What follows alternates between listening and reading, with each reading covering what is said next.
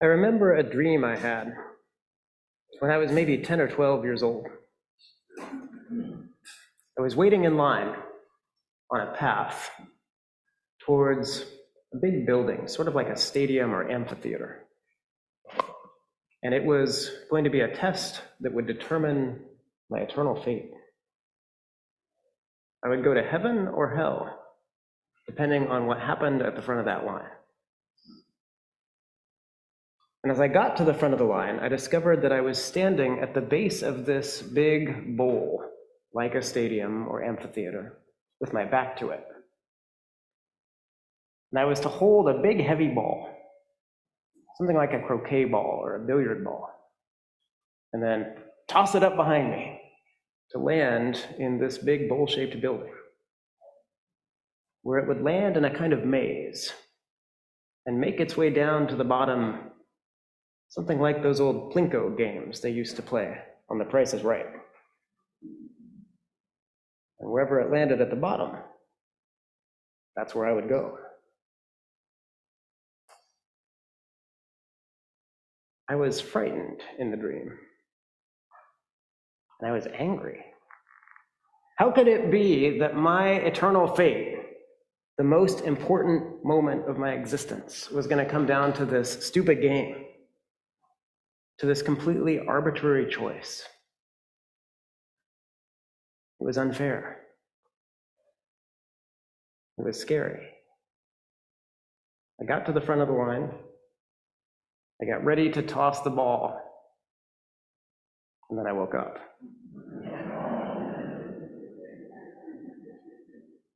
It was an intense dream, and something about it stayed with me to the point that it's one of the 5 or 6 dreams I can remember from childhood. And I suppose it's no wonder. No matter what faith tradition or non-faith tradition you grew up with, our culture exposes pretty much everybody pretty early on to the idea that there might be, after this life, some kind of stark choice between heaven and hell. And that what you do in this life determines the outcome, so you better get it right. Probably many of us have spent some time contemplating that possibility, not without a degree of fear. Our gospel passage from today has nourished some of that contemplation and maybe some of that fear over the centuries. This gospel passage is actually one of the only sources in Scripture for some of the familiar details that we're used to. The stark division between 2 sides of the afterlife with a chasm in between, the torment in flames. There are others, but this is one of them, and there are not too many passages. And maybe there's some good in some of that fear. Maybe it's a holy fear. If it leads people to practice compassion before they die, so as to try to not end up like that rich man. Imagine being trapped in torment on the far side of an unbridgeable chasm. And yet, I'm not sure that this parable can bear the weight that we might try to place upon it. I'm not sure we're meant to look to this parable for precise details about the arrangements we should expect in the afterlife, so much as to confront us with what God's priorities are for us and for who God wants us to be shaped into in this life. This is a parable. And in telling it, Jesus reaches for conventional images of Hades, of afterlife, that are current in his time, much as they are in ours. But what he does with them is spin characters. Characters we need to pay attention to. At the very least, if this parable is meant to teach us just how to get into heaven and stay out of hell, its instructions could be clearer. Neither Lazarus nor the rich man does anything conventionally Christian.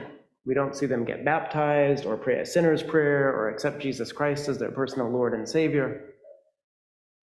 The rich man, we might notice, doesn't seem to do anything overtly evil. We're not told that he cheated his way into his wealth.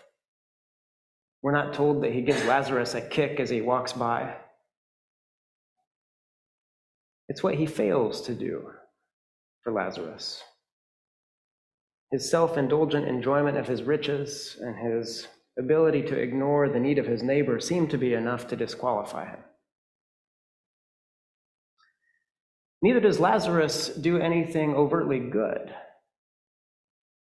Actually, in the entire parable, Lazarus remains remarkably passive. We don't hear any words from his voice. We see bad things happen to him on earth, and good things happen to him in the arms of Abraham.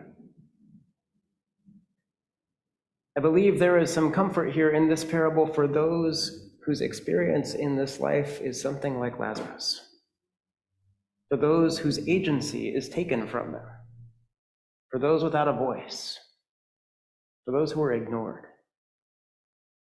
Yes, there's comfort here in this parable. But to tell the truth, I believe the intended audience of this parable is mostly those who can identify with the rich man.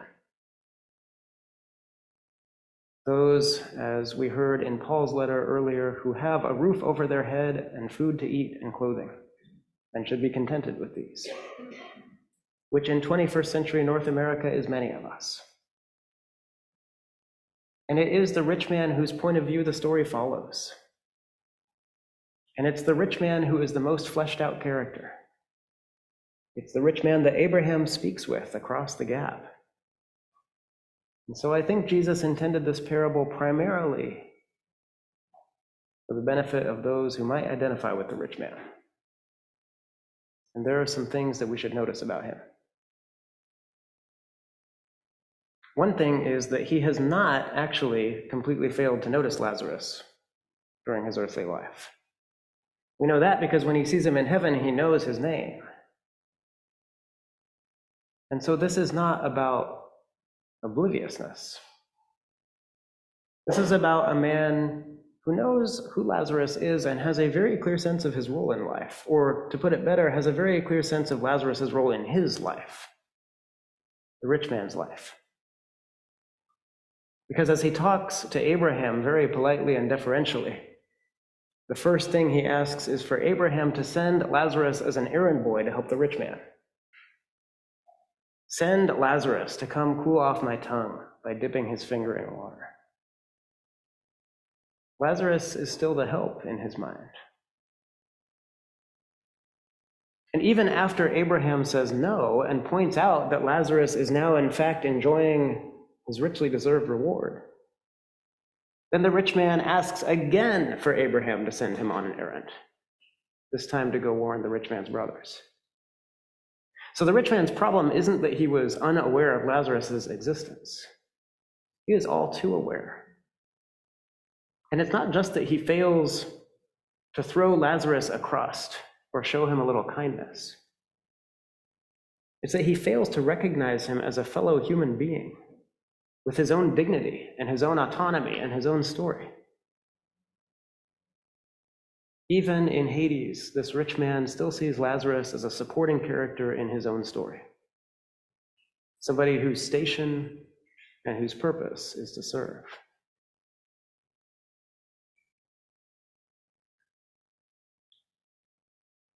Maybe you know the famous hymn, All Things Bright and Beautiful. We often sing it at St. Francis Day. Maybe we'll sing it in a couple weeks at the Blessing of Animals. And it's a lovely hymn, if a little on the treacly sweet side. Each little flower that opens, each little bird that sings, God made their golden colors, he made their tiny wings. It's cute, right? We have this hymn in our hymnal, but we don't often sing, in fact, we never sing the original third verse. And nobody does, because it's not printed in our hymnal or any other hymnal anymore. The original verse 3 goes, the rich man in his castle, the poor man at the gate. God made them high and lowly, and ordered their estate. Now that hymn was written by Cecil Frances Alexander, who was an Anglican woman and a member of the English upper class, the colonial class, living in Ireland in the mid-1800s. And by all accounts, Mrs. Alexander was a devoted visitor of the sick and a dedicated contributor to charitable causes. And I don't imagine that she is currently spending all eternity in fiery torment. But I do believe she read this story about the rich man and Lazarus. She wrote this hymn with it clearly in mind, with its detail about the poor man at the gate, which comes straight from this story, and utterly missed the point of the entire parable. Which is not that God creates some people to be wealthy and others to serve, and that's good, and it will all come right in the end when they get their eternal reward. But that God is completely on the side of those who suffer unjustly.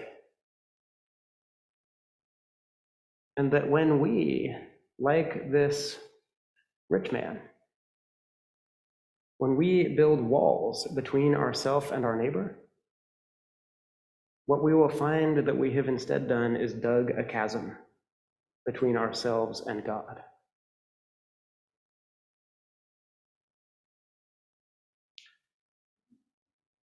I said earlier that I don't think this parable is intended to give us precise, detailed information about the configuration of the afterlife. And I'll add that I'm not completely convinced there's no hope for the rich man in this parable still. Although I suspect he may still have to spend a century or two in his self-contained torment. But after all, at least Abraham is still willing to at least speak with him. And even in this first conversation, I like to imagine that maybe there is a glimmer of charity beginning to stir in his self-absorbed soul, as his compassion extends at least to his 5 brothers, as he finds himself wishing they could have a warning. It's not much of a start. It's only those he is already close to, his cronies, his bros. But maybe it's the beginning of a small move beyond himself. And so I wonder what will happen for this rich man. I wonder what will happen when Holy Saturday comes around, when Jesus descends into Hades, storms across the unbridgeable chasm, beats down the gates of hell, and shows up looking for all the world, exactly like Lazarus. Will the rich man know him? Will we?